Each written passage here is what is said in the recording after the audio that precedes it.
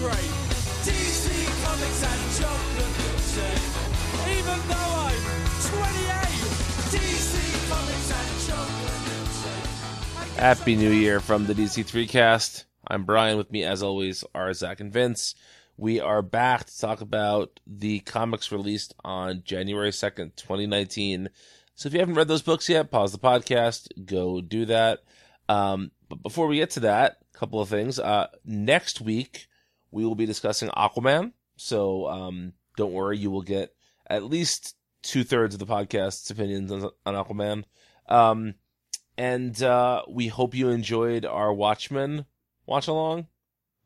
At least the first hour of it. I can guarantee the first hour was pretty fun. If you enjoyed it, you're a sicko. Yeah. It's funny. I was with a long episode like that, I tried to like poke around and just listen to little bits of it to make sure like our audio kept consistent and all that, you know. But I'm not going to sit there and listen to like a 4-hour show when I don't have to. So I'm listening, I'm just poking around, and I get to a point where none of us are saying anything. And then Zach says something like, well, here are 3 men watching a sex scene, or whatever. And it was the exact moment none of us had anything to say about the boating down during Hallelujah. Oh. Well, we were all very titillated. We were. Aroused and confused. But yeah. So, New Year, same old show. So we got 5 books we're going to talk about. New year, new me. Yeah. I'm just going to go ahead and predict that 2019 is going to be just as bad as 2018. So I'm holding off on the new me till maybe 2020. I don't want to waste a new me, on this shit year. Man, I am in a dark place, aren't I? Oh boy. Anyway, we're talking about 5. Crisis. Yeah, well, we'll get to that shit sandwich in a little while. But first up this week is Action Comics number 1006, written by Brian Michael Bendis, illustrated by Ryan Sook. This is still really good. This is still really, really good. Probably the best comic of the week, I would say. Oh, hands down the best comic of the week. Yes. I loved all the stuff on the title page this week. There's a lot in there to talk about. Yeah. I didn't expect to see the Martian Manhunter sex scene again. Yeah, exactly. Revealing images too shocking to print. That was good. What do you think about the Greg Rucka writing unauthorized Lois Lane book? Isn't that a black label title? Yes. Is it? Okay. I guess I had forgotten about that. That's a nice little nod. Yeah. Yeah. Commandy lives among us. Graffiti found in subway. Mm-hmm.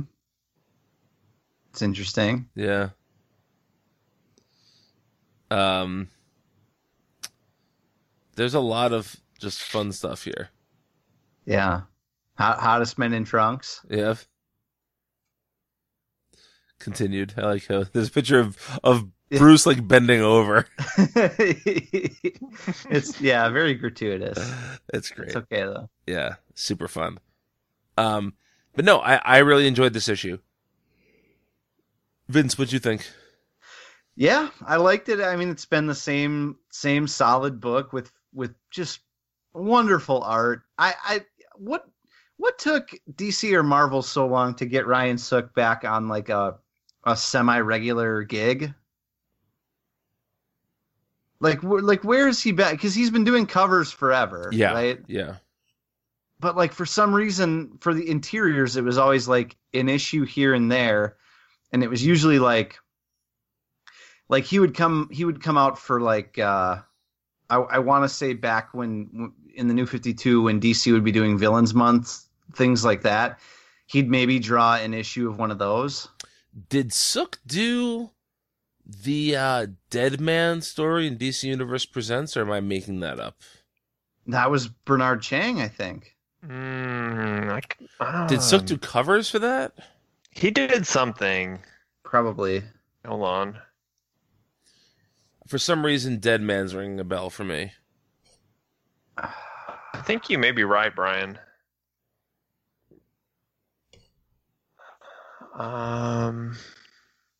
This is riveting radio. Yeah, riveting. He did do covers. I swear Bernard Chang did the...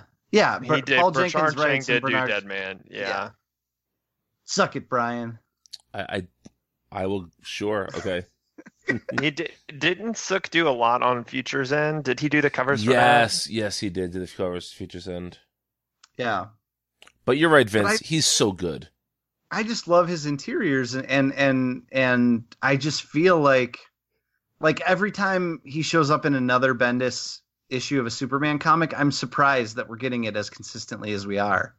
Mm-hmm. It's so good. Like this, I'm looking at it right now, the page where Clark is walking away from having just interrogated the mayor, and the mayor rides away in a limo or whatever, and he stumbles upon that boy in the alley who's reading a comic book, mm-hmm. and he whispers, or he does like the finger up to his mouth to the boy, and then changes into Superman and flies away. That's so perfect, such a perfect moment, such a little tiny moment in this issue, and just executed with warmth and wonder by Sook, you know? Yeah. Good God.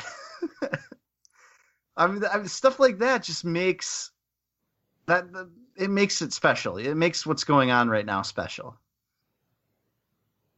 Yeah, and like the stuff with like Red Cloud, it's fine, you know. It's none of that is really blowing me away. It's just all these little perfect Superman Clark Kent moments that Bendis and his artist kind of pull out here and there, you know. Well, I was gonna say, it's so clear that Bendis really has a grasp on Superman in a way that I think we all can agree that, you know, Tomasi and Gleason really get Superman too, and we really enjoyed their Superman run, but this feels even more in tune to sort of the classic interpretation of Superman. Mm-hmm. Well, going even as far back as Bendis is doing something here, because he takes it all the way back to the beginning in this issue with the car. Yep. Yeah. What do you think about that? This was a weird week for DC, pulling upon lots of very famous DC iconography. Yes. In ways that they do it all the time. It's kind of a DC thing it's Big Two comics in general love to pull on iconic iconography and scenes and panels from comics past. Even bits of dialogue. Yes. But this week felt very eerie, I think, across the board with just how often that was happening. Mm-hmm. And I don't know if that says anything about the direction or if it's just coincidence, but I don't know what to think, Zach. Like, when I saw the car at the end, I was like, where is this going? Yeah, I was saying, like, I know what that car is. I know that the writers and artists know what the car is, but how do the characters in the page know what that car is? You know what I'm saying? Like, how does that fit into the story? Yeah. Yeah. It's wild.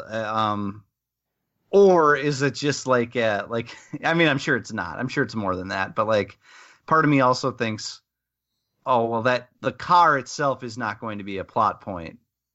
But just the idea that it's in this mysterious lady's museum or whatever is going to be, you know what I mean? The car itself might be less important than this museum setting that contains all these different artifacts. Yeah. The first Bendis Superman crossover is the car. The car. The car. Can we talk about the Beetle? There we go. There it is. Well played, sir.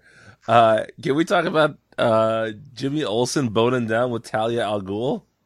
Yeah. That's a little bit of a liberal take from Bendis there. I think he's taking some liberties with the sexual prowess of one James Olsen. Yeah. Okay.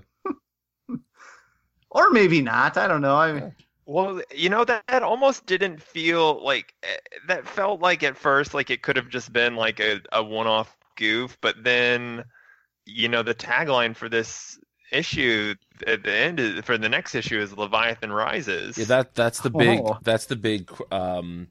like not event. That's where his super books are going right now. mm-hmm. And Yeah, Jimmy Olsen rises too, I guess. Yeah. Yeah, that's interesting that you say that, Zach, because, for the longest time, Jimmy Olsen has just been like the reporter sidekick. It's been a while since we've seen him It's been a while. Jesus. It's we have not seen in quite some time Jimmy Olsen as like this science adventurer. Right. That he kind of has been, decades earlier in DC. Yeah, really not since he got killed in Justice League. Yeah, yep. Which I don't even remember. Was that like? Wow, when was that? That was a joke. It was at the very beginning of the movie. Oh! I thought you meant in the comics. No, I thought that was some. I meant in. Wait, he was killed at the beginning of Justice League? Yeah. Yes. Yeah. Oh yeah, I forgot about that. Yeah. By the KG Beast, right? Right. It doesn't happen. It doesn't happen in yeah. the Snyder Cut, which is why you might be confused, Brian, Right. because we Oh, did shit. secretly watch the Snyder Cut Well, of course, yeah. a few weeks ago, and he doesn't die in that. Right. I have to show you guys, and we can talk about this on the air, but so there is somebody who every single time DC tweets anything, he Yep. replies with his Snyder Cut. So I today, know him. Yes. today, I just sent you guys a picture in our chat window here.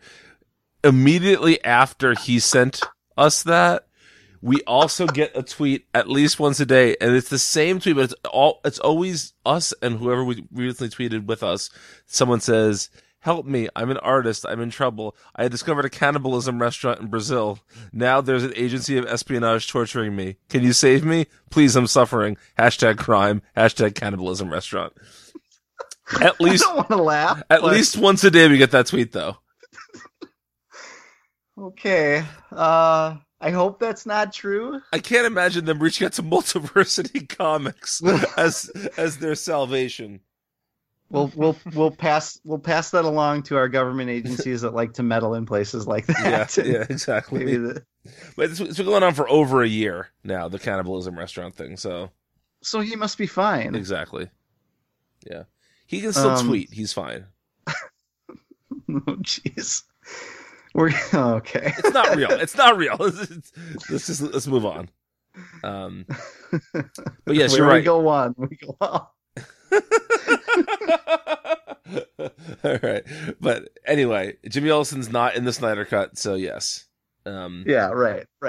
So anyway, what I was saying was, Zach, that'd be really interesting if Jimmy Olsen becomes something of a pawn in this Leviathan game in ways that are more than just him being the goofy photographer sidekick, It'd be really interesting if he somehow plays a role in, and if he really is Eskimo buddies with Bruce. Should I not say that? Is that I'm not familiar with that term, actually. okay? Actually, I think it's problematic, so I probably shouldn't have said that. But That's all right, though. yeah. Anything else to say about this issue? It's It's really good. Yeah, very good. It was the first comic I read of the New Year releases. Because Vince had said that I should read Heroes in Crisis, and I just decided that I didn't want to start the year that way. I did that, but I technically read it before the new year. Same, but still, it's it was the first thing I read, yeah. and I didn't regret it. We'll get to that in a minute. Up first, though, we have Detective Comics number 995, written by Peter Tomasi, illustrated by Doug Mahnke. And This is an issue, guys. Oh, a lot happens. The one important thing that happens is Leslie Tompkins dies. Yeah, I guess. Yeah, it seems like it. Does this seem unnecessary to anybody else? It doesn't feel real to me. Yeah, it seems like there's so much going on that this is some sort of ruse or something. How many ruses can we have with deaths in the DC universe right now, though? I mean, we can. All the ruses. What are you suggesting? Me? No, Brian. Oh. Like, I still don't believe that the Heroes in Crisis deaths are going to stick. Right. I don't either. And so they're... So what? You think that this is a part of that? No, I'm just saying, like, I just said, like, wouldn't you think editorial would be like, well, let's not kill someone just to bring them back again in Detective because we're going to do that in Heroes in Crisis. Well, you also think maybe, like, they would have said maybe we shouldn't Jokerize someone in the same week that That's true. we have another Jokerization, or at least one other. Were there two or three that week? There were several. I do see what you're saying, Brian, but man, like, when's the last time a DC Comics death stuck for more than like 6 months? Ted Cord?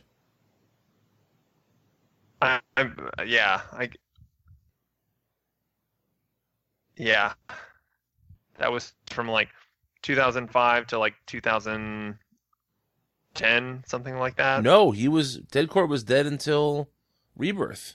Oh, yeah. For some reason, I was thinking he came back in Rebirth, but yeah, you're right. So 2011. No. That was New 52. Ted Cord didn't come back until Rebirth. He was around before then. Nah, brah. Yeah, he was. He was in Forever Evil. So that was 2013. No, he wasn't. Yes, he was, Brian. Go back and read it. He was in a helicopter with Lex Luthor. Oh, you're right. He was. You're right. Yeah. Shit. Okay. Yeah. Sorry. I guess I was just thinking about in the Blue Beetle guys. He wasn't back. He was back as Ted Cord. Yeah. Okay. I'm trying to think the last death before that. I don't know. I don't know, but at least like in recent continuity, there hasn't. I can't think of like a single one. Mon Pa Kent in New 52. I guess that's it. Yeah, I guess that's it. That's the big one. They're the new Uncle Ben. Yeah. What's weird about this though is like it's way easier to retcon a superhero death than a civilian death. A normie. Yeah. And it also just seems like it's not really necessary at all. Like I don't understand why writers keep thinking that Bruce needs to be pushed to the edge. Motherfucker lives on the edge. Like he is a hair away from being a psychopath at every possible turn.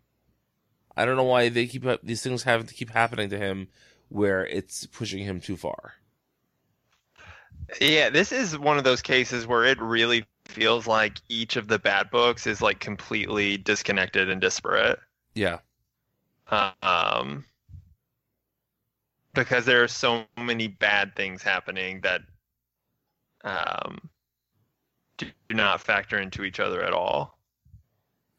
I do want to just say though, the other day I was going through some of my old comics looking for something. Remember how there were 4 Bat books at once for most of the New 52? Yeah, so what did we have? We had Bat, Tech, Dark Knight, Batman and Robin. Yeah. Yep. But they weren't double shipping, so it's just about the same number of books. Yeah. But it's just Mm-hmm. none of those. I'm reading Nightfall right now, and there's Batman, there's Tech, there's Shadow of the Bat, Mm-hmm. and I'm pretty sure there's Legends of the Dark Knight. No, that I was I want to say that's the out of continuity one, right? It is out of continuity, but it was running simultaneously. Uh-huh. Yeah. So yeah, there's 4 Bat books seems to be the thing. Yeah. But you're right, Zach. Like, this feels nothing at all like Batman, nor does it feel anything like the Snyder stuff going on in Justice League and the Batman Who Laughs at all. Mhm. It's just totally different Bat stuff. Which on one hand I'm okay with, but it does make it kind of causes you to, I think, like, or tends to cause maybe someone to like fall into a particular camp and be like, okay, well, this is the Bat book I'm going to read, or this is the Batman I'm going to follow. Yeah, I think that the totally disparate books works when they're all doing different things. What's frustrating is that I think they're all doing kind of similar things, but they're just doing it in a disconnected way. Mm-hmm. Like, this book doesn't feel all that different than Batman in terms of what it's trying to accomplish. It's just doing it in a different way. Right. Yeah, it's definitely. just, I mean, you could convince me with a few editorial tweaks that this is just part of the plan for Bane to break Bruce Wayne Right. again. You know what I mean? Even further. Even though it's not, like, that's clearly not the case, but like doesn't feel that outside of the realm of possibility, you know? Yeah. Right. And at like a different time in DC, I feel like that it would be played into that. Like, Yes. you Brian, you mentioned the new 52 books, like the way that like Damien's death in Ink was carried over into like Batman and Robin and like the Snyder Batman, even though It wasn't the focal point of those books. right, but it was made to kind of like fit in there in kind of in a way that fit the plot of that book, or yeah. Whereas they could easily throw in a line here, or even a character, Alfred or Bruce could say, oh, is this connected to Bane? And then there it is. But they're not really trying to do that. Right. This was another issue where it does the thing this week that I was talking about earlier with the car, where Batman is basically freaking Rorschach at the end. Mm-hmm. One of two Watchmen Yep. Uh-huh. Yeah, references this week. this is the better one, and it sucks. So, Yeah. Yep. Yep. No, I think the other one is the better one, just for how bad it is, just Well, for how that's- ballsy and bad. sure, say it however you want to. It's terrible. Yeah. Why are his eyes red? Why? Yeah, because it's spookier that way. Exactly. Well, it's interesting because just a few pages before that, we have the panel of Dr. Arkham, and his eyes do that. I assume that's him, or still supposed to be him. Yeah, because the power goes out for a second. Yeah, but is that just the weird? Hey, why is the sky red in Gotham in those panels? Is this a crisis? I was gonna say this is Crisis happening. What if it is? What if this is all not real? Like, what if this is? What if that's the clue to it being not real? Yeah. If I'm so tired of that. Wait, hey, what if all of Heroes in Crisis isn't real?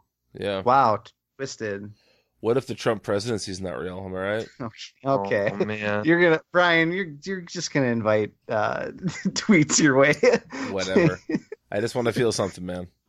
New Um, New Year, new me. yeah, exactly. No, New Year's, same me. We've been through this. But yeah. Feeling cute in 2019. Feeling cute, made delete. Yeah. So Zorro shows up here because why not? Yeah. Yep. That was my favorite part of this issue. Well, Marvel's doing Conan in the Avengers, so Yeah. DC thought, well, we'll do Zorro. Zorro, who is a perfect mimic of Jim Gordon's voice. Look, man, it doesn't have to make sense. No, okay, so here we go. Now it all lines up. So Gordon's mad at Batman over in the Tom King book. Okay. So he has become the vigilante Zorro and is hell bent on breaking Batman. He's with Bane now, only he's Zorro. Oh, yeah. Commissioner Gordon is Zorro and he works for Bane. I like it. After Bruce punched him, that was like the end of the road for him. Yeah. Mm-hmm. Yeah. Yeah, I like that. Yeah, I don't know. I mean, the story is called Mythology, right? This arc. Mm-hmm.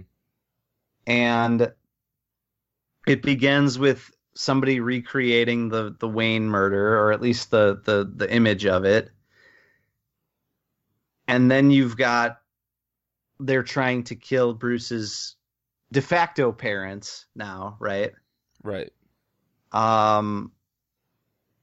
So yeah, so again, it has me thinking like how much of this is real. This is or how much of it is just created to create this mythological using of Bruce's past to psychologically break him or whatever. Mm-hmm. It's the game, basically, right? Yep. It's like Michael Douglas. Yep, Was he and in there? Sean Yeah. Penn, yeah. Yeah, yeah. That's what It's this is. a David Fincher joint. Yeah, that's right. There's another bit of DC iconography here spoken by Batman when he says that he has one job in Gotham, which is to hold the line at $2.99.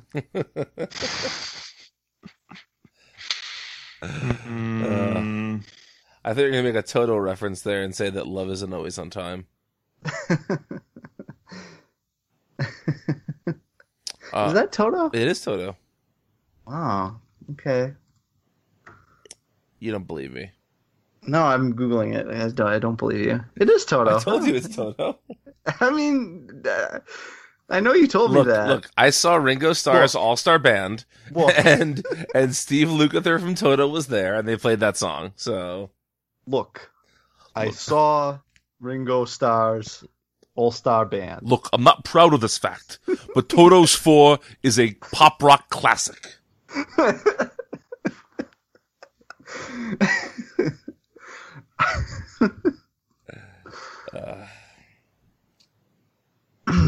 Yeah. Yeah. I think I'm spent on Detective. Zach, you got anything else? No. I feel like Doug Mahnke is same as he ever was art-wise. Like it's still good in many places, but I think that the Bat books are the least appealing spot for him to be for me, art-wise. I think he does better like with weirder or more cosmic stuff. Yeah. Yeah, I agree. It's not bad by any means, but you know, He's as good once as he ever was. that's becoming a running reference on our show. Yeah, that's. I'm a little troubled by that. That's No, I like Tobias Keith, right?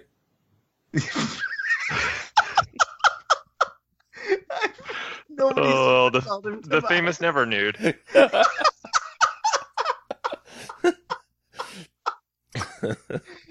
That's one of the goofs I do with my wife all the time. My wife is shit like, this reminds me of William Joel's We Didn't Start the Fire, like just by giving full names to people like that.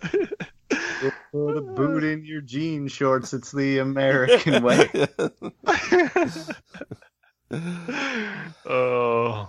All right, well, let's get to the main event here, boyos. Heroes in Crisis #4. Written by Thomas King. Illustrated by Clayton Mann.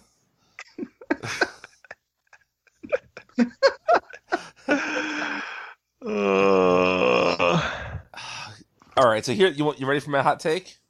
Yeah, yeah. This is the worst issue DC's published in 5 years.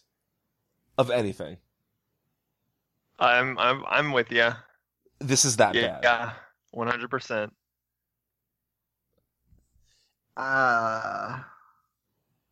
I mean, the only thing I would argue with that is like the Trigon Villains Month issue. That was more than 5 years ago.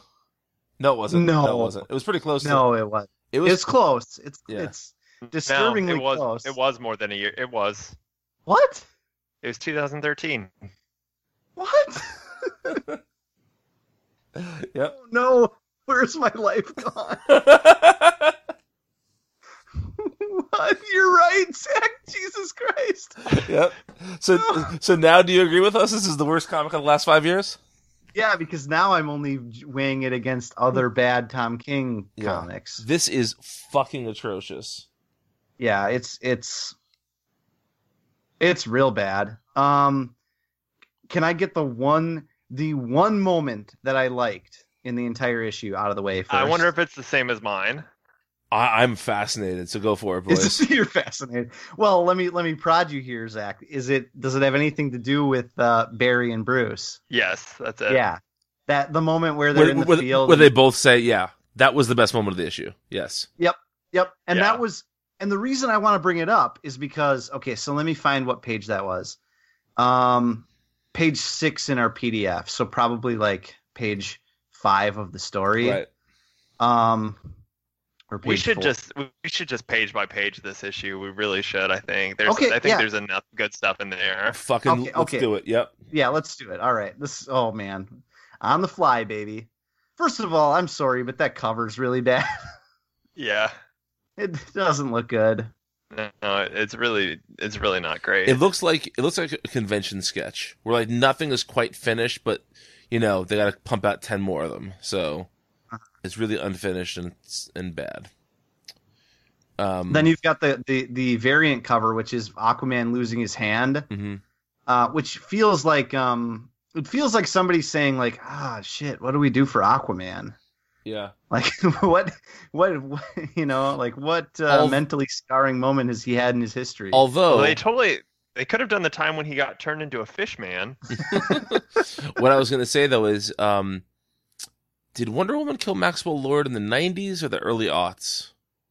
It was it was part of the lead up to Infinite Crisis. Right. So I was going to say, I think everything so far except for that has been the 90s, and this is a 90s thing. Mm-hmm. Like Superman dying and Batman's back being broken. Those were dark times. They were.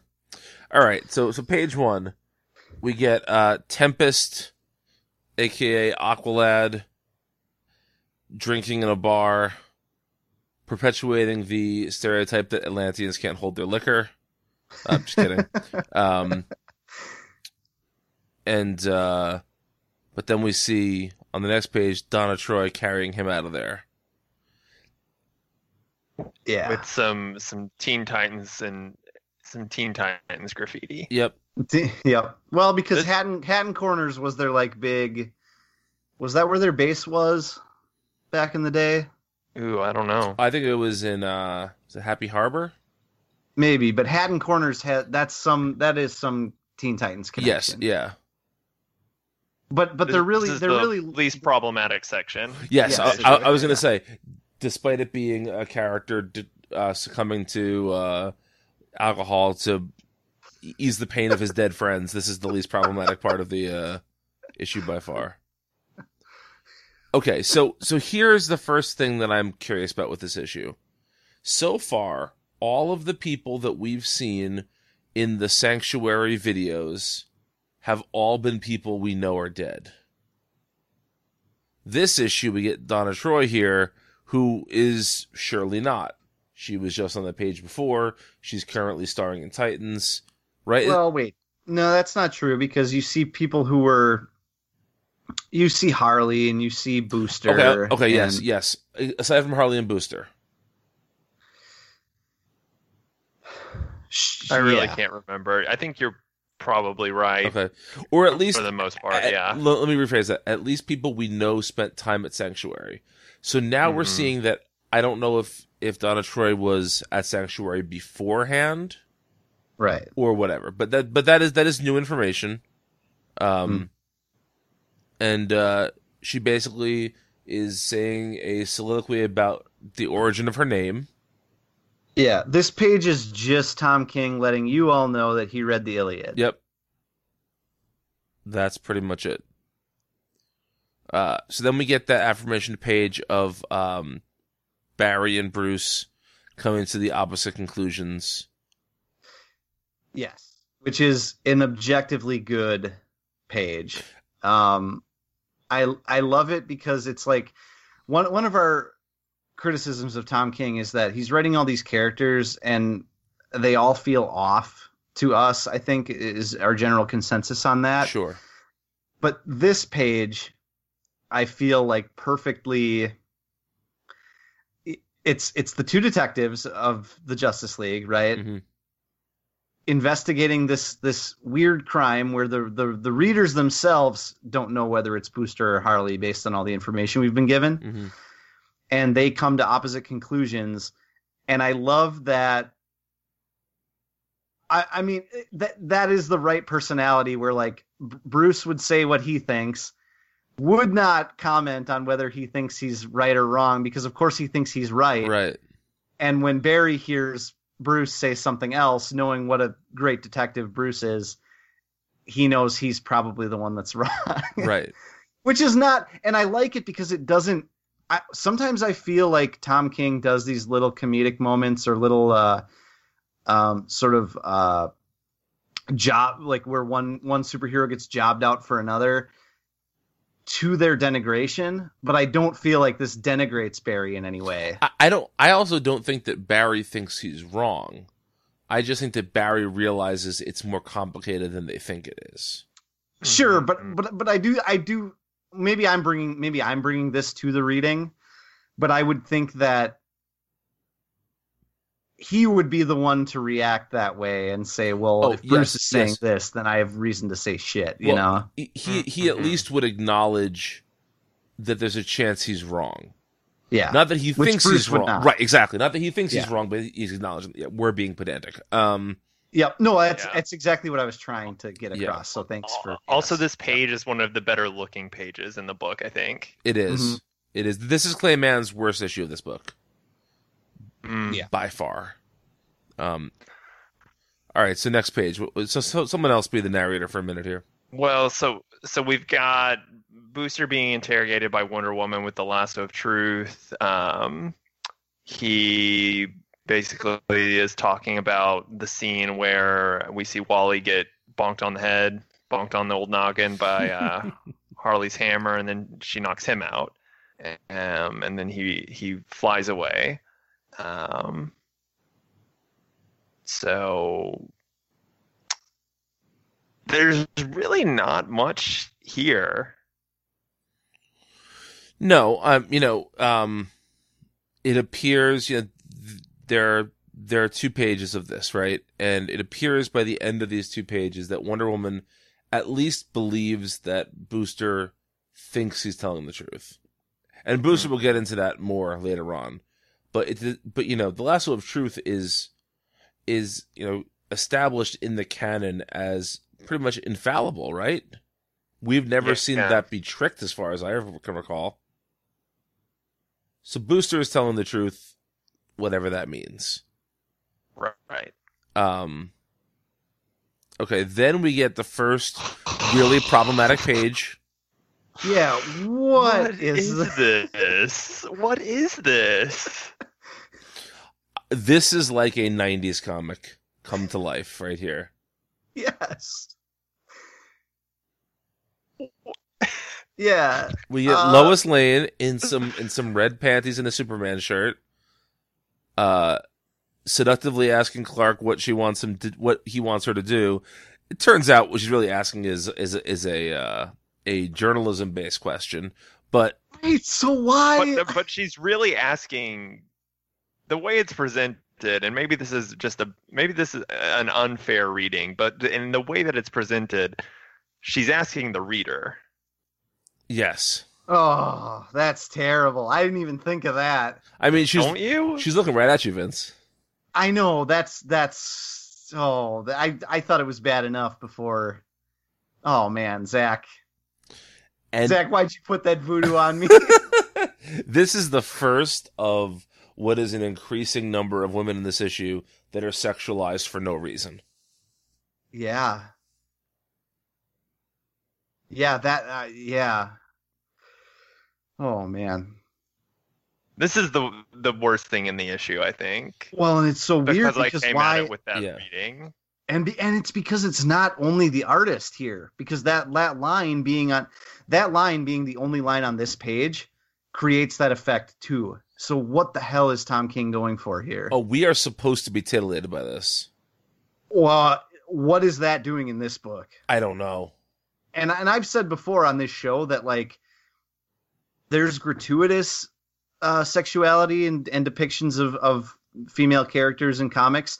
And then there's like cheesecake, and I'm okay with cheese. Like there's, to me, if done correctly, there's nothing wrong with like a cheesecakey book, you know? Yeah. Whether you're talking about depictions of men or women, whatever, it can be done. In this book, what is it doing here? This is supposed to be a book about like trauma and a very serious like murder mystery surrounding the mental health of superheroes. And this issue, if nothing else, shows that Tom King has no idea what the fuck tone is, because there are a number of places where there's just such dissonance in the tone of the overarching story of this book, even like the tone of the issue, and then we get these wild diversions to something else like this. Yeah. Oh, man. There's going to be a lot more said this week, or, you know, before this episode comes out, by people who are smarter and more articulate than me about this, I'm sure. Yeah, Zach and I are going to talk. Yeah. Just fucking with you. No, you go right ahead, you guys. No, just kidding. I am very... I can't imagine a world. No, I can't. How are the takes on this going to be? Oh, it's going to be bad. But it can't be, because Tom King is good. I know, but there's already, if you look on Twitter, there's already stuff bubbling up from people who have read this issue. Okay. In much the same way that we have. And it's going to happen. Come Wednesday, it's going to happen. And deservedly so, because like, again, in this venue, this stuff doesn't belong, you know? Right. It grossed me out. And I didn't even think of it on the level that you did, Zach, that's even worse. Well, just think about this. So it was a month ago, 2 months maybe, where Bendis had that scene of Lois and Clark boning down twice. Uh-huh. But like, it was not at all creepy. No. There's a way to have this couple be sexual with each other that isn't really cringy. And between like what she's wearing in the pose she's in with those eyes and that dialogue, and dropped in the middle of this book, it just makes no sense. And they're not even being sexy. They're talking about sanctuary Exactly, and the puddlers. yes, yeah. You know, what the fuck? And then, are we moving on? Because then, Sure. Let's keep going. Then you've got Barbara Gordon sitting down for her interview, which consists of her taking off her belt and showing some scars. Yeah, showing her her Joker wounds, which again, there is a way to do that without this weirdly, lovingly kind of cheesecakey depiction of her doing this. Look at how unreasonably tight her costume is in some of the. Yep. I know heroes wear tight costumes and that's part of the thing, but like, again, like, she's showing you, she's being vulnerable. She's showing you wounds here. And look at the like middle bottom panel. You're basically seeing like all the anatomy. Yeah. All the musculature, you know? It's really just not a a careful depiction of this kind of thing. Agreed. Then that's followed up by, I don't know if it's the worst sequence in the book, but it's really bad. The Harley Batgirl sequence. Mm-hmm.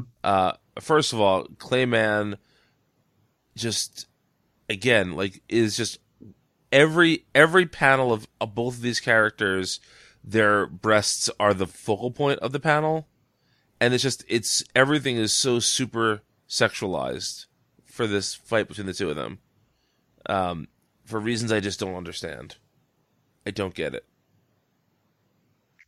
You know, you really couldn't have had this Batgirl in the Babs Tarr outfit. That's true. Yeah. So I don't know. We're all just being a bunch of prudes. I guess well, so. no, because again, like I'll be the first to admit that, like, That you jack off to most DC Comics. yeah, no, like No. that there is a time and place for it, and there's a way to even do cheesecake where it's not, like, showing you buttholes and things like that. to there's a way to do like a Milo Manera style cover where you don't have to see Spider-Woman's, you know what I mean? Yeah. Like there's a way to be fun and sexy sometimes in comics. And not only does this push the actual visuals a little too far, but it also is just in a setting and in a book that's of a different tone that it just doesn't make any sense. Like you keep saying, Brian, Yeah. it doesn't even make sense to want this book to be a little sexy or whatever it's trying to do here. Right. You know? And then, like, I feel like all this stuff with Harley and Babs hand fighting is supposed to be profound in some way. Even though Harley's like basically saying a nursery rhyme. Yeah. And Babs is spouting off what Tom King would like us to believe that Babs thinks that Bruce thinks about her, right? Yep. And I think it couldn't be further. Like, there is no reasonable way that Barbara Gordon thinks that Bruce actually feels this way about her. Where she says that when Bruce looks at her, he sees her as pitiful and broken. That could not be further from the way that I think Bruce has pretty much ever been depicted. I feel like interacting with Babs. Bruce looks at his family as his only success. Like, Yeah. he hurts for how he's failed them, but none of that failure is on them. All of that failure is on Bruce. Mm-hmm. Like, he would never say that she was broken and pathetic. He's broken and pathetic, and maybe he blames himself for what happened to her, but it has nothing to do with her whatsoever. Yeah. And I don't see why Babs would think that. Like, I know we all have insecurities that aren't true, or we tell ourselves things that aren't real. But to me, there's nothing, like, where does this come from? This is not a depiction that makes sense on any level, based on any. Again, it's not based in anything that we've come to know about these characters. You know? Yeah. Yeah. I don't know. And then just like them hugging it out, like, I guess that's fine. It doesn't really feel earned or real. And again, it's like hypersexualized by the art. But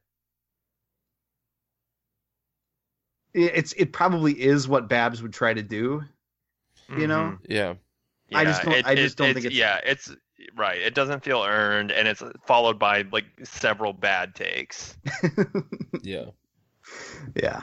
Or preceded by several bad Preceded takes. by. And followed by, Yeah. actually. Yeah. So who wants to take the next? We're on to Dinah and Ollie. Yeah. Zach, go for it. Dinah's homicidal now. She doesn't care. It's 2 pages of that. Maybe essentially the least necessary pages in the book. Mhm. Yeah. Yeah, I'm sure they'll unfold maybe in a way in future issues that where this makes sense, but again, like it's totally feels superfluous at this point. Well, especially because like we know that Green Arrow's ending with March's number 50, and that is labeled as a tie-in to Justice League, Heroes in Crisis, and Doomsday Clock, I believe. Oh man, wow.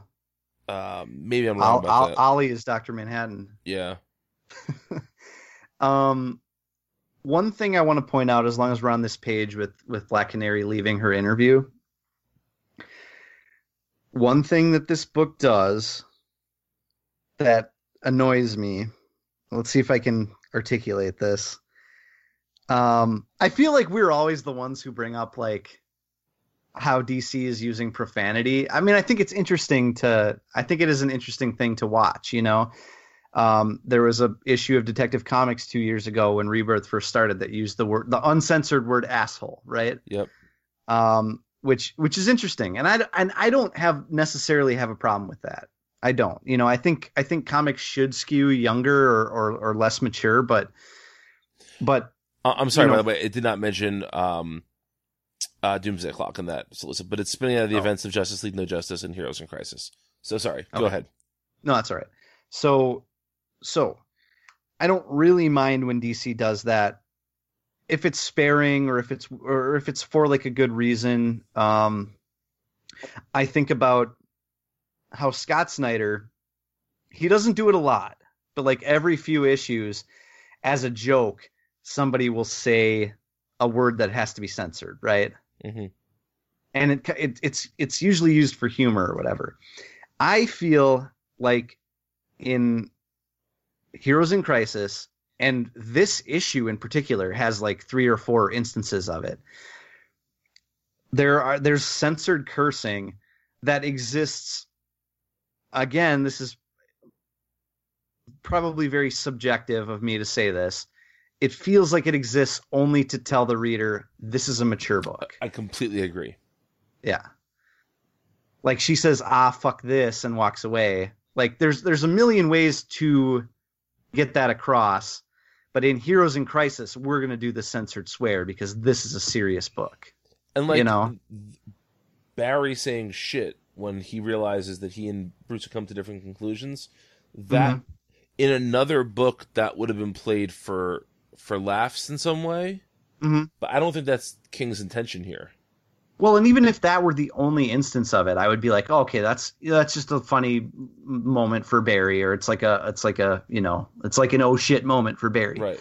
But then like it's just done so many times in this issue. It's done on the very next page with Booster Gold. Yep. Talking to Ted. And he says, I mean, probably fuck is probably what that's meant to be, but or shit. You can't or shit, yeah. You know.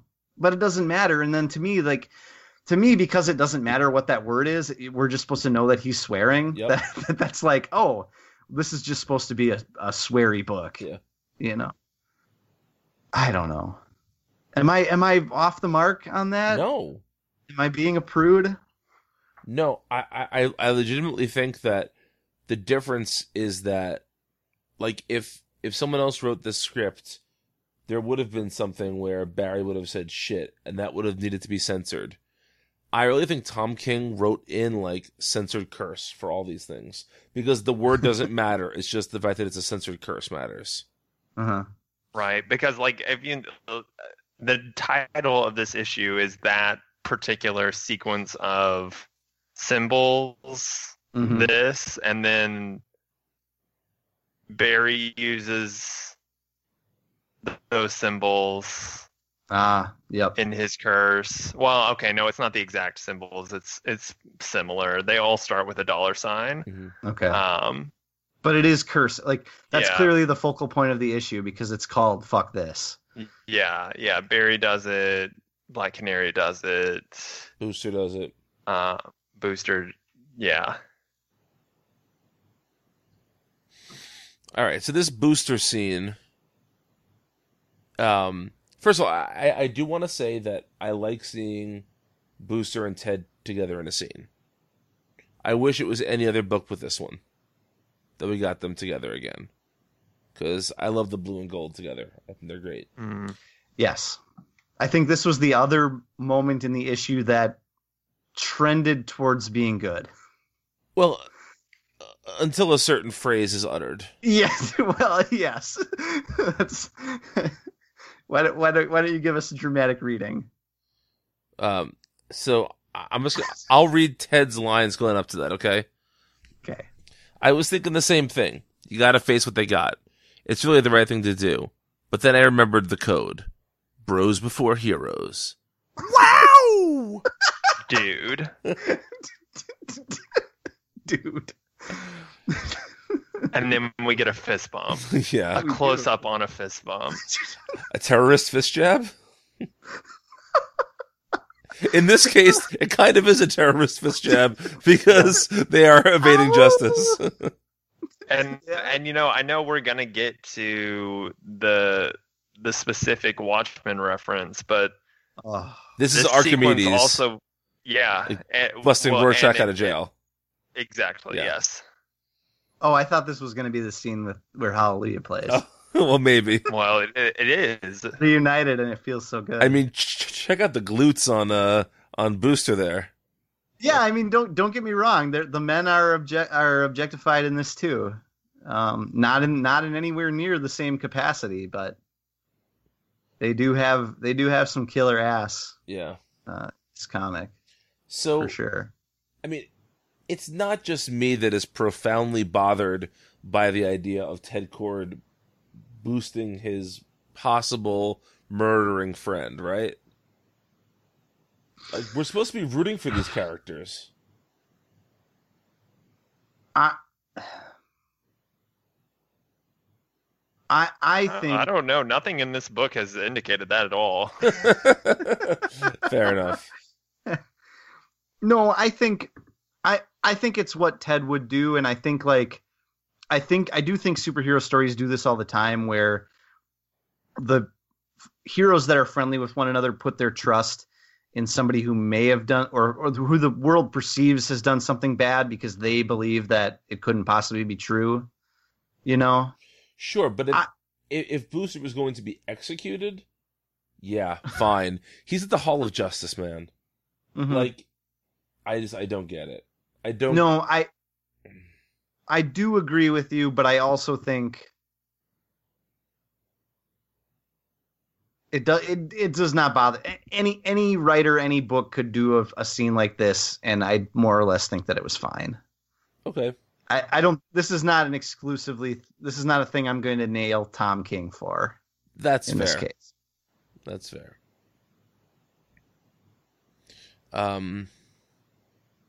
So then Blue Beetle gives what is essentially Tom King's like treatise on what this comic is. About how, like, you know, you die and then you get over it, but you also kind of don't get over it. And, you know, again, a really insultingly simplified take on what superhero comics are. Mm-hmm. I mean, it's basically, this could be overplaying it, but it's almost like part of superhero comics is that heroes die and they come back to life, and we're supposed to just be able to hand wave it away a little, you know? Mm-hmm. Like literally every major superhero basically has died at one point or another, right? Yeah. But they don't walk around every minute of the day, you know, in every issue of every comic with that hanging over their heads.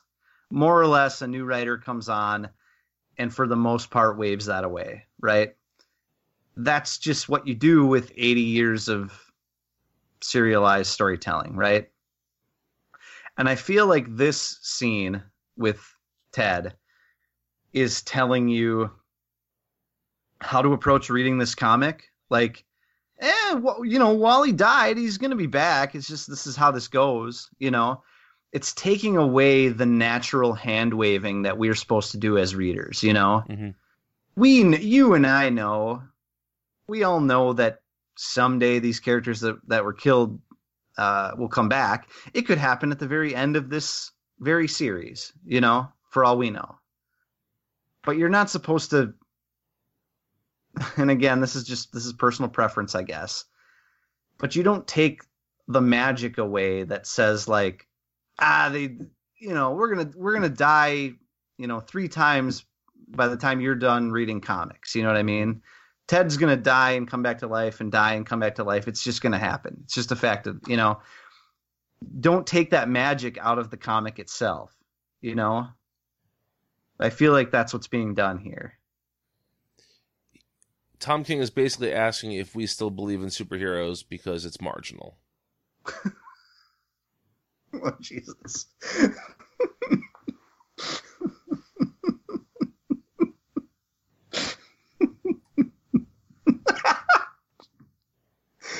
Oh, man. Direct all of your comments to @BrianNeedsANap Yep. Mm-hmm. at twitter.com. Yep. All right. So Zach. Yeah. Last scene and best scene. Best scene. The best line in this book is Wonder Woman saying "suffering Sappho," which it's how many? When was the last time she said that? 50 years ago. And you have I don't know. You would be the authority there. And you have to read it in like Sylvester the Cat voice, right? Suffering Sappho. Yeah. Terry Scheifel was murdered.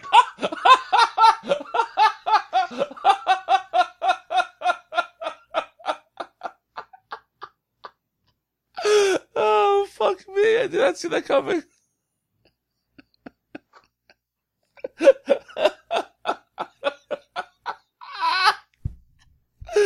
Oh, shit.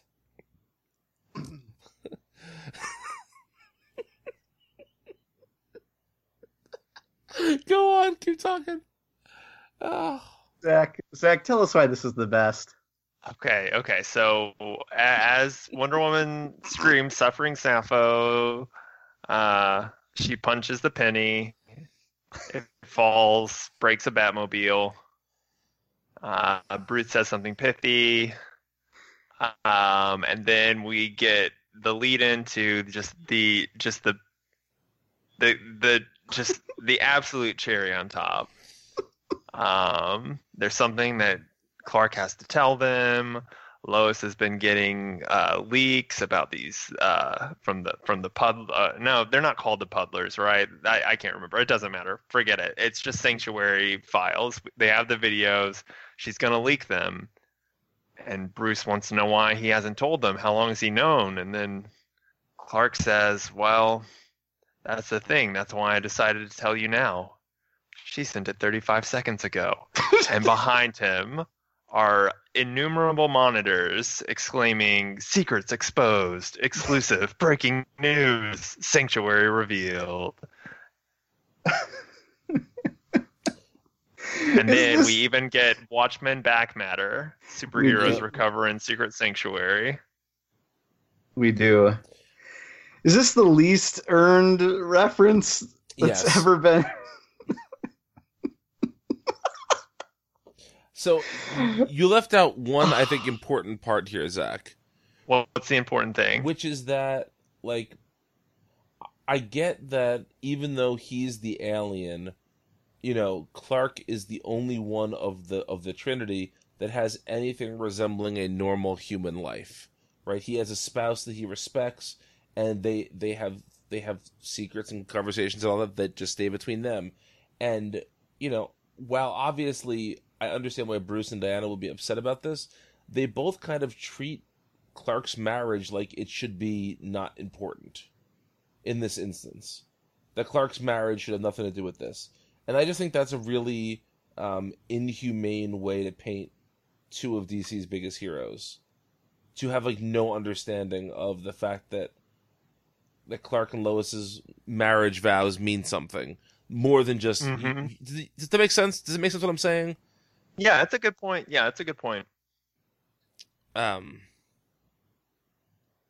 yeah. Yeah. And I just think what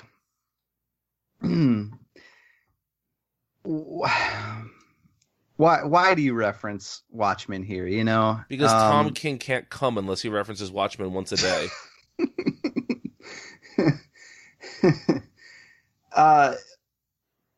You know, short of me like saying that Watchmen is untouchable, you know, Lord knows that they've dragged it through the mud enough over these last many years. It's just, why? To what end? You know, is this supposed to be? Are you supposed? And with this character, Yeah. how does Superman play the Ozymandias role here? Right. For you're talking about. I'm taking it way too seriously, but like in Watchmen, you're talking about the destruction of a third of Manhattan or whatever. Here, you're talking about a secret getting out that might make them look bad.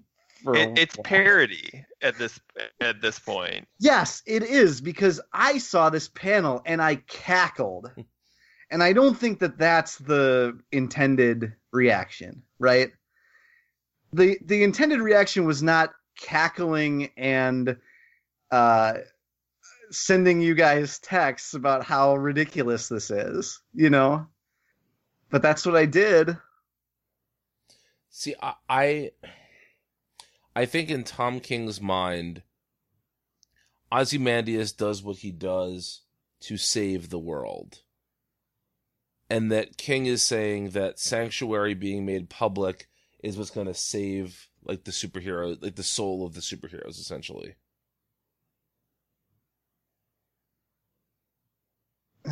It's dumb, but that's the only reading I can take from it. Well, okay. Again, I might be overthinking it. I think one thing I've done with this comic since the very first issue is I've said, you know, all of this stuff can be undone by the 9th issue of this book, or however many it's going to be. I think for the first issue, you know, talking about the deaths, well, that can all be undone. Something we've talked about throughout is how cold the Trinity seems throughout this whole thing. And while that might be okay for Batman, it doesn't feel true when it comes to Wonder Woman or Clark, you know? Especially Clark has felt like weirdly alien in this. And maybe by the end of the event, Clark comes around. Because remember in like the first or second issue when he's like, this can't get out. The public can't know that we have insecurities, right? Yep. To me, that at the time, that felt so false. That Superman would never think that. A Superman who was raised on Earth by the family he was raised by, you know, in the context of DC Comics, has been raised to be this incredibly warm and understanding human person, you know? So that has felt false. But if by the end, like, you just need Superman to come around and say, no, this is a good thing that Sanctuary got out, you know, maybe that's the point that Tom King is going for. I still don't think, I think that rings, like, either way, that rings very false for Clark, because I don't think he would have those insecurities to begin with. But if that's what King is going for, then I guess I can at least see the arc that he's on. But I don't even trust him to make that comic about this, you know? Yeah. I don't trust that that's what he's going for here. I trust only that right now in this moment he's doing a Watchmen reference to no effect, you know? I mean, you know what I'm saying? Yeah. Like, yeah. I mean, so much of what King does is rip off Watchmen, but he's usually ripping off Watchmen in matters of more tone, like or stylistic matters, exactly. Not in, you know, plot beats. This is now 2 scenes in a row that are directly ripping off Watchmen. Mm-hmm.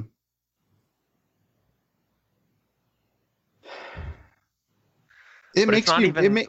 Go ahead, Zach. Sorry. Oh, I didn't know if we had anything more. So I was just gonna say it's not even the end. We have one more page left. Yeah.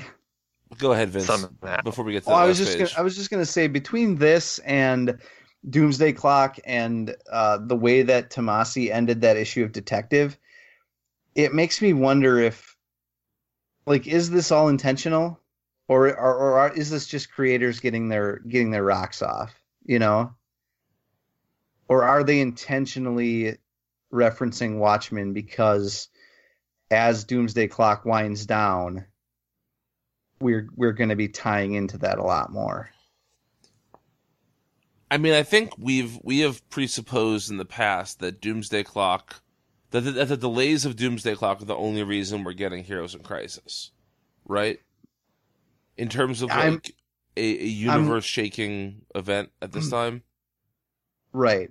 I'm wondering if whether that's maybe not really maybe they found a way to make this all end up being about Watchmen. I don't know. If that's the case, that's just really dumb. I don't think that's the case, but I'm speculating, like, or did Tomasi and King just on their own decide to completely rip off direct dialogue from Watchmen on the same week? Yeah. Or is there something subtly going on in the background where it's like these books are going to start to draw more parallels as we get closer to resolving Doomsday Clock? I don't know.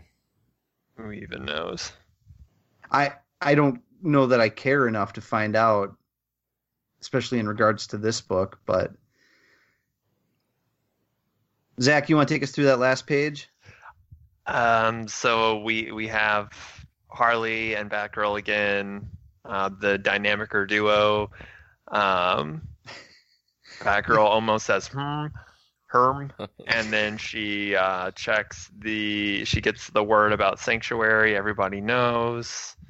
It'll change the world, and Harley closes us out with expletive of your choice, the world. Bitch the world. It needs changing. There you go. This was a dour read through of a dour book. Yeah. But doesn't that last page sort of reinforce the idea that King is saying that the truth about Sanctuary, even though it's going to destroy some things, is going to save everything? Yeah. And honestly, I think that's just like communism. That's a valid. I think that's a valid place to end up. I just think the entire approach to, if at the end of this everybody realizes that, maybe superhero mental health is something that we should talk about more, that's probably true. But the road to getting there has just been so tonally all over the place. Yeah. Yeah. Well, let's take a break. We'll be back with a little bit more right after this. Hello, podcast listener. I'm Kevin. I'm Jess. And I'm Nick. And we are Make Mine Multiversity, a monthly podcast discussing all things Marvel Comics. Each month we will be discussing Marvel news and looking at some of their major recent comic book or movie releases. We also look at older storylines, character histories, and Marvel's place in the overall comics market. We have a variety of perspectives: the recent Marvel fan, the jaded longtime reader, and the reader who's finally digging into Marvel's back catalog after a decade of avoidance. So if you want to know what books made me cry this month, what books made me almost cry this month, and what books I wish would make me feel something, check out Make Mine Multiversity, a Marvel podcast, the fourth Friday of every month on multiversitycomics.com, Apple Podcast, or your podcatcher of choice. And make mine Marvel. Multiversity. And we are back. We're actually going to wrap our last two sort of long-form discussions into the shorter-form ones, because we don't have a ton to say about them. But before we get to that, I just informed the boys, they hadn't seen this, that over the last few days, Brian Hill, writer of American Carnage and the upcoming Batman and the Outsiders, had said that 2019 will likely be his last year working in comics, at least for the foreseeable future, that he has film and TV stuff he wants to tackle, but that he is going to finish up his commitments, which is American Carnage and Batman and the Outsiders and Killmonger over at Marvel, and an unannounced series also. He's also doing the Kiss comic over at Dynamite, so I guess that probably includes that as well. I don't know. No, that's the one that'll keep going. But, you know... That's a bummer. It's a real bummer. I mean, I think I speak for all of us when I say that American Carnage, if it had come out a month or two earlier, would have probably been pretty high on our end-of-year stuff, right? Yeah. I mean, on one hand, if he's planning it as like a 12-issue series, that's not a bad thing to have him, you know, do that series and be done with it and not try and drag it on longer than it needs to. But I thought that Hill brought a really interesting voice to DC, and I've liked, I think, just about everything I've ever read from him, and so this is a real bummer. Yeah, I agree. I mean, I wish him success in everything that he does. And if that's what and you know, if he doesn't want to work in comics right now or whatever, that's, you know, who are we to say he should? But man, he was good at it. Yeah. And who knows? You know, maybe he'll be back sooner than we think. Because it's funny, like, you know, Jonathan Hickman has not said he's taking a break from comics, but all indications are that he's, you know, been more or less taking a break from comics the last few years. So, yeah, who knows? Till that Legion of Superheroes book. Ooh, baby. Ooh, baby. He's holding out, baby. Yep. That would be the greatest thing ever. And therefore it will never happen. Because we live in the dumbest timeline possible. All right, well, let's talk about these 5 last books then. Let's get to Batgirl number 30, written by Mary Green Scott, illustrated by Paul Pelletier. Vince, you had one thing you want to say about this issue? Yeah, I thought the issue was just okay, but I think it's really interesting that having just read, I just read Detective Comics number 491, which this comic itself pulls a ton from. That was back in the 70s, I think. It may have been early 80s. I want to say 70s, though. Late 70s.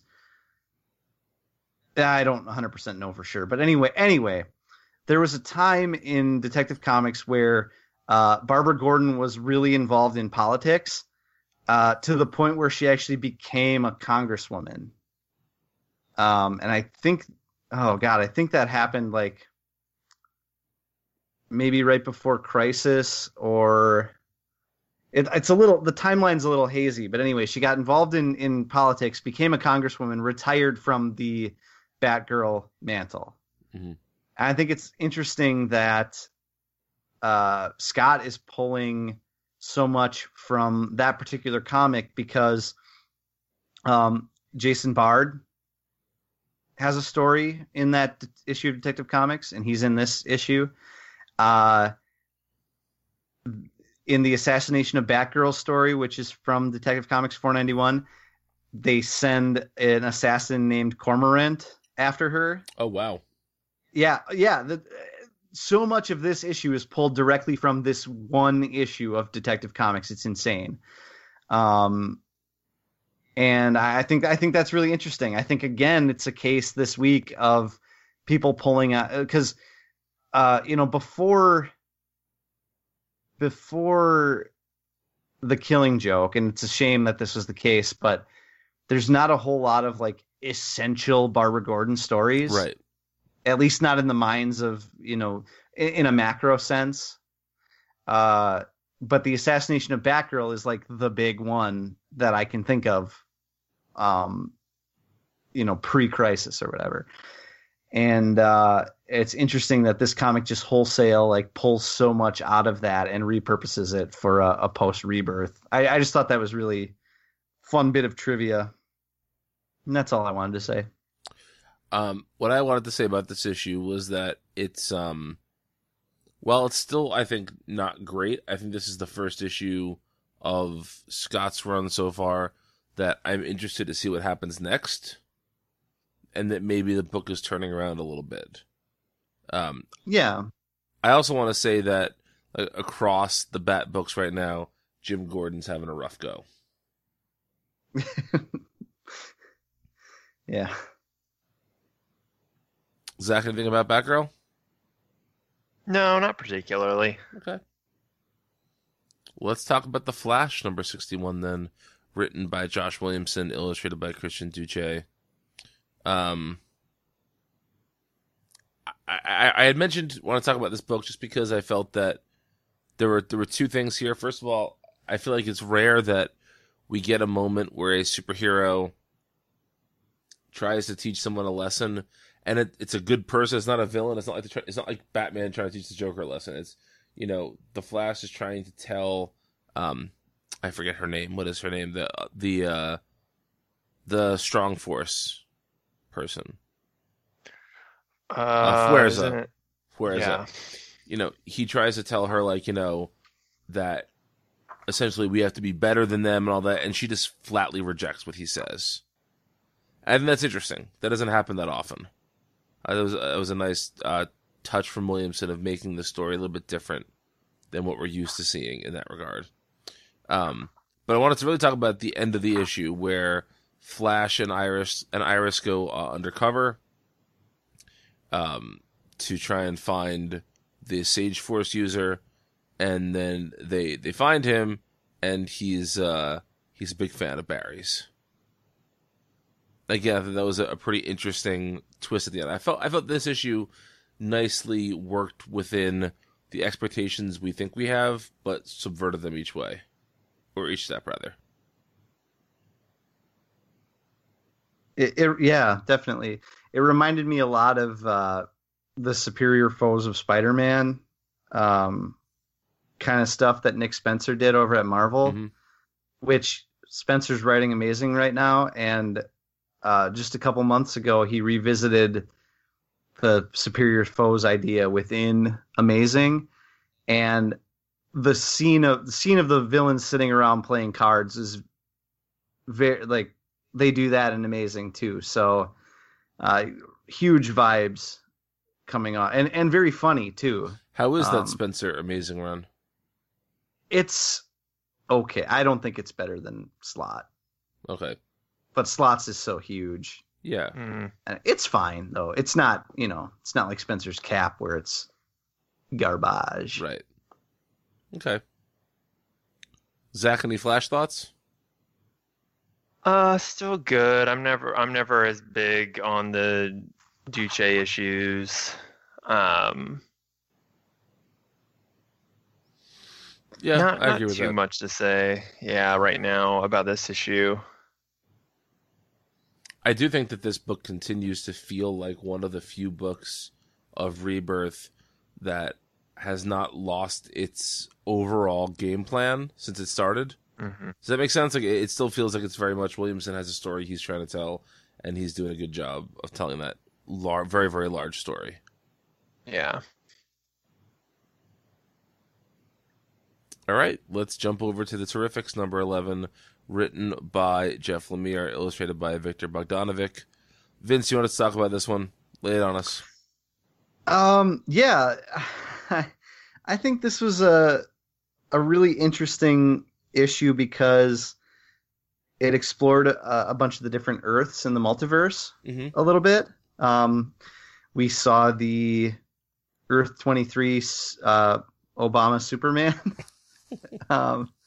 Always a favorite. Yep. We saw the Gotham by Gaslight Earth. Yep. Was that? That's the vampire one. That's the. Which character was Plastic Man? I think was the vampire. I believe so. Yes. Yeah. Because at the end they put together the Dreadfuls, which are which are villain versions of the heroes pulled from different Earths, which I think is really, again, it's that thing that Lemire likes to do, which is work in alternate takes on characters, or pluck characters out of situations and sort of mix them up and rearrange them.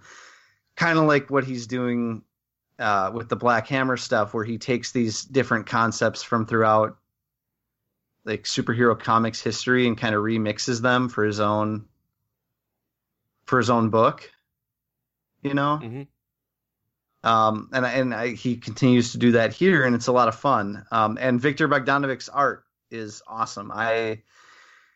He's post Rebirth. He's one of my favorite guys DC's been rotating through here.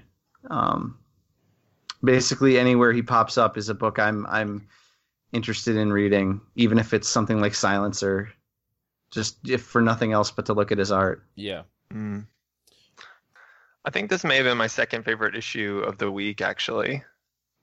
Yeah. Rock on. It was a light week, but I did like this issue a lot. I definitely dug all of the multiverse stuff. Eel's kid was pretty cool. Yeah, so that, that's an established character already. I was going to get to that. Like, Luke O'Brien is offspring from, I don't know if it was the first time he was introduced, but he was in Kingdom Come, and then was in the sequel, like, pretty prominently. So, I wonder if Lemire is going to try to make that a thing. Okay, it looks like his first appearance was in JLA 65 back in 2002. So maybe he wasn't in... I thought the Son of Plastic Man was in Kingdom Come. I don't remember Maybe it's just this continuity. Let's see. He has that like really distinctive white costume. Mm-hmm. It almost kind of looks like a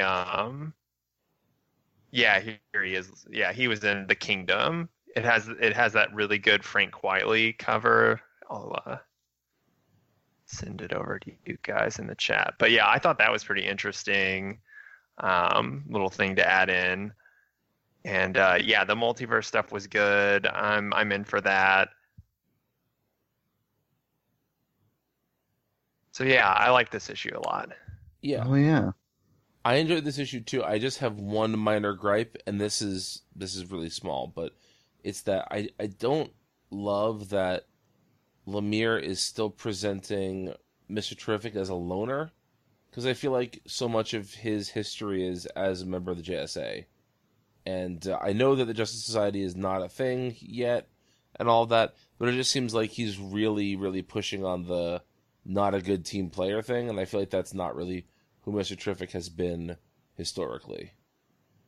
Other than that, I really dug this issue too. I like Metamorpho trying to get a job, and like listing his CV as just being like, I can fly a helicopter without a license. So, I dug that. All right, just two more here. Next up, we got Titans number 32, written by Dan Abnett, illustrated by Clayton Henry, who continues to do really nice work on this book. I'm glad he's at DC right now. Zach, you want to talk about this book, so lay it on us. So really, the only thing that I wanted to bring out in this is, we get the origin for the new Mother Blood. Mm-hmm. And we get that delightful panel. Oh man, where was it? Where is it? It's page. Oh wait, where was it? Isn't there just a page in here where it just says like Mother? I don't know, but you want to do an Arrested Development, don't you? Yeah, I wanted to do an Arrested Development. I can't find it now, but. There's that, and then we also get an interesting little thing where the bleed gets tied into the red. I thought that was the most interesting part of this issue. Yeah. Well, I think I had mentioned this last time about Titans, how I feel like Abnett is pulling in so much interesting DC mythology that would normally never go together in this, and I feel like the Bleed and the Red being put together is exactly that kind of thing. Mm-hmm. Yeah, so I'm interested to see where that goes. Yeah, my gripe with this issue is just that this took 7/8 of an issue to introduce us to a character that we really didn't need an introduction to. Mm-hmm. But yeah, and also I really kind of I don't think I read that issue of Teen Titans that is referenced here. Maybe I did. I really can't remember. So I was kind of confused about like when this was taking place and why there was a Brother Blood and a Mother Blood, and I believe Brother Blood is currently in Robin's prison place. yes, I think that's correct. Yeah, didn't that happen in like that one shot issue? It might have, yeah. Maybe. But yeah, I hope next issue gets back to the Titans at hand as opposed to the Mother Blood stuff. Mm-hmm. And last up, we've got Wonder Woman 61, written by G. Willow Wilson, illustrated by Zermanico. Vince, why did this make your list of books to talk about? Well, I just wanted to talk about how, G. Willow Wilson's run, and we don't know how long it's going to be. We've heard rumors that there's other writers waiting in the wings with Wonder Woman stories, so I'm not sure how long this is going to last. But one thing that I really like about it is that she's slowly cycling in gods back into the story. We've got Aphrodite, Ares comes back, and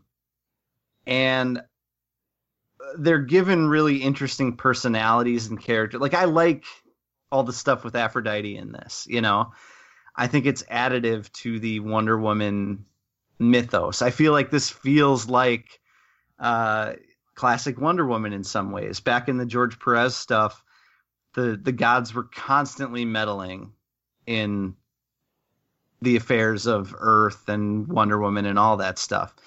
And I feel like, bit by bit, that's starting to happen again. And I really like, and I think G. Willow Wilson is really good at taking like the idea of Aphrodite as the god of love or the goddess of love and applying that in the story. How do I say it? Like applying this idea of love to Wonder Woman as a character. You know what I mean? Yeah. And bouncing that goddess character off of her in that way. And it's interesting then to hear, like, in the dialogue, you hear Wonder Woman's thoughts on love and Steve's thoughts on love and how they differ and why, And I think Wilson's really good at drawing that out. And I think that's part of that is part of what a Wonder Woman comic should do at times. I don't think not every writer focuses on stuff like that. And I think this just Steve Orlando's Wonder Woman run was really good, and I definitely want to see more Wonder Woman stories from him. But this feels even more like classic Perez style Wonder Woman to me. Well, I think both of them also did a really nice job, and we've talked about this before, of tying in Wonder Woman history into their stories. I feel like this Steve Trevor, and don't hold this against him, is the most like James Robinson's Steve Trevor. Calling her Angel and stuff like that. Even just taking little bits like that from the recent past and mixing it in there, I think is a good thing. I think it's very easy for us to fall in love with books like Kelly Sue DeConnick's Aquaman, where everything is kind of tossed aside for a while. But I think it's much harder to do what Wilson is doing, which is to try and make all of this stuff fit together as neatly as possible. Yeah. And Zermanico's art looks really nice. Dare I say, I think it looks better than who was drawing the book before? Carrie Nord. Yeah. Wow. That's fair. No hate from me for that. We should also mention that on the good list this week are Books of Magic and Scarlet. On the okay list are Justice League Odyssey, Hex Wives, and Old Lady Harley. And the bad list is Batman Beyond and The Silencer. And what do we have coming up next week? Well, we got Young Justice #1 Boys. Oh. And we got The Green Lantern. Oh. Yeah. Just those two books alone means it'll probably be a better week than this week. Yeah, definitely. Yeah. But we also get Martian Manhunter. Oh, wow. Yeah. Martian Manhunter, and Justice League. And Justice League, and Last and issue of The Unexpected. Yes, yep, and Deathstroke, and we get to figure out what the heck is up with that kid who's got Thomas and Martha written under his eyes. Oh gosh, and scars. Well, in the sequel to the masterpiece of dark horror from Batman #38. The scars remind us that the past is real. Well, until then, you can find 2/3 of us on Twitter. I am at Brian Intanap. I'm at Woker Fox. If you need to get in touch with Vince somehow, Vince is currently hunched over his laptop writing a 12,000-word expose from Multiversity called When Cheesecake Works. And, so look for that soon on multiversitycomics.com. Until next time, be thankful Heroes in Crisis is out monthly and not twice monthly. And we'll talk to you guys soon.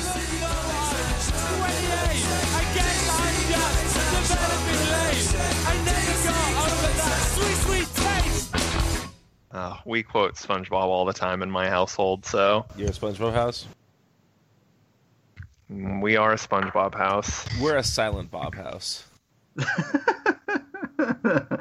We're a Bob from Twin Peaks house. There we go. We're a Bob the Goon house. Sideshow Bob house. Oh!